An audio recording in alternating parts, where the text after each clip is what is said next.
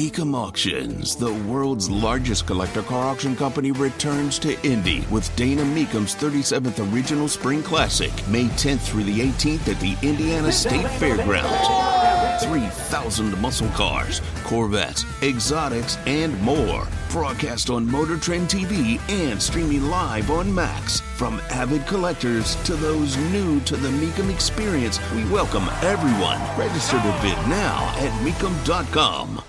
You see, this is what happens with a new guy. It's just what happens with a new guy. He didn't know. This is not one of the band songs. You know what? Let me take a step back. Tony Katz, 93 WIBC. Good morning. Jonathan is our producer here. Jonathan, you're going to have to turn that off, Jonathan. You're going to have to turn that music right off. Were you ever informed of the band songs, the things we don't play here at Tony Katz in the Morning News? I was not. Well, clearly your predecessor did a bang-up job in the training. That's right. I threw shade. She's not awake. So there's a list of songs that we don't play here. Sussudio from Phil Collins. We don't play any Michael Jackson except for Billie Jean and Pretty Young Thing. And then we don't play We Built This City on Rock and Roll because that's a miserable, awful song. Welcome Back Kotter theme. That is used for special occasions. Okay. Like when somebody is welcomed back. So not as a bumper music, even though it is fantastic. However, I can share with you that you could at any time use the theme to Taxi. Okay. Right? That's allowed. If you want to use the theme to Mr. Belvedere, fine by me. Okay. No judgment. If you want to ask the people on Twitter what's the TV theme I should use, go right ahead. I do also reserve the rights here. From Television City in Hollywood. Good time. Anytime you need a payment. Good time. Anytime you need a friend. Good time. Anytime. Florida, I miss James too. Every time. Poor Florida. And Michael, why do you got to be so militant? Every time. Good times, just good. So now you know. Just want to put that there down for you. So some proper training. We're gonna get through it together, Jonathan. You're doing great. Just so you know. Just keep up the fine work. Thank you. Interest rates may very well go up today. The problem is, what is it going to do to banks? That's the fear. We discussed this in depth yesterday with Dr. Matt Will, economist at the University of Indianapolis. And I will make sure that interview is up at WIBC.com. Don't you worry, I'll get the video up because there's video and everything else. Here's the both sides of it. They're trying to do something, about inflation, which has not gone down. It's down to 6%. It's still incredibly high, and it is still a problem, and the Fed still sees it as a problem. So let's not pretend that it isn't. Every business is dealing with it. You're dealing with it when you go shopping. End of list. The only tool in the arsenal of the Federal Reserve is to raise interest rates. Therefore, make the money less attractive, therefore less money in the system, therefore you have inflation going down. The problem is, well, number one, the Biden administration doesn't stop spending. You can argue that Republicans spend too much as well, and I'll agree with you. Democrats spend, Republicans spend slower, but they're still spending. It's still a problem. But Jerome Powell has to deal with that in another way, that Joe Biden is not on his side.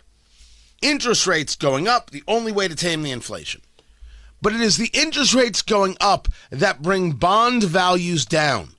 And these banks, like, for example, Silicon Valley Bank, that said, we're secure. Look, we're invested in bonds over here to help make sure that we cover our depositors over there.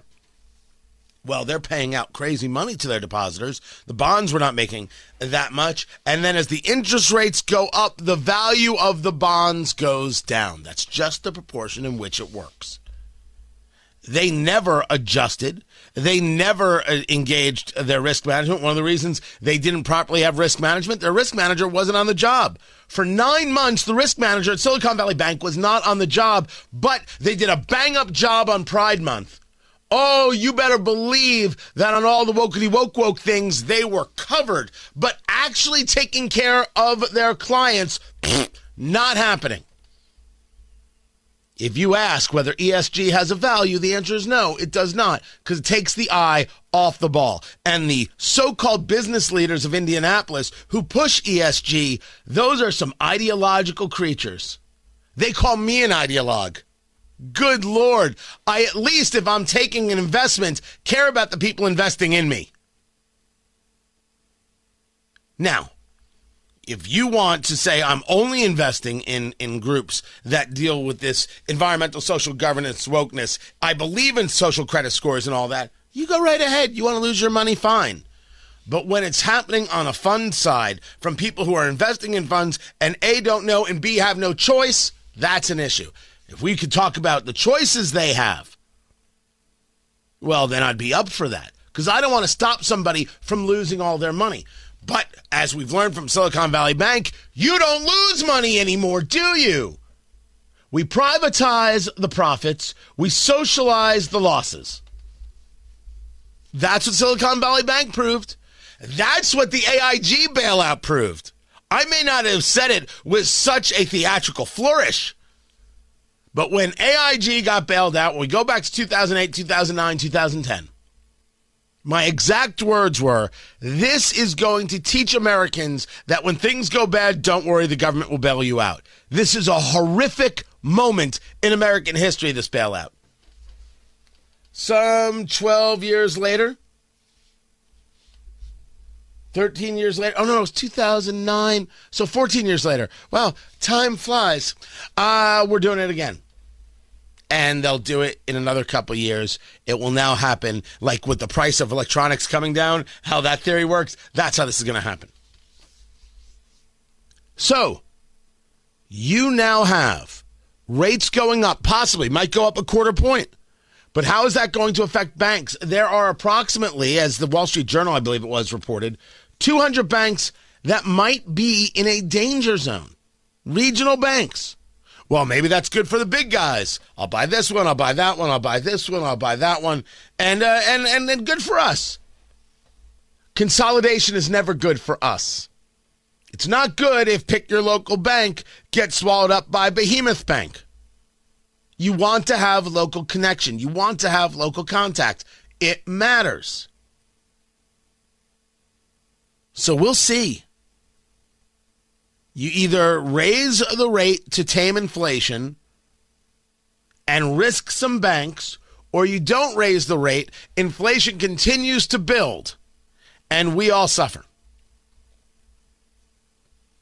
This is a rough moment. And you start looking forward. You know, last week, if you had asked me, there's not a run on the banks, and it all seems fine in terms of the reporting. I don't feel that way this week. This week has taken on a much different feel. Do I think 1,000 banks are going to collapse? I don't. Do I think that we are at a point where some people want some collapse for opportunity? Yes. Do I think they're going to get backup from some friends they have in D.C.? Well, these people are already pushing to further socialize the losses, so maybe. A lot of people who push bad policy because it benefits somebody. You just never get to meet the people who it benefits. Don't worry, neither do I. We've only met each other. I don't benefit, neither do you, but someone's making bank. Matt Bear, he's got traffic on the fives. What's up, Matt?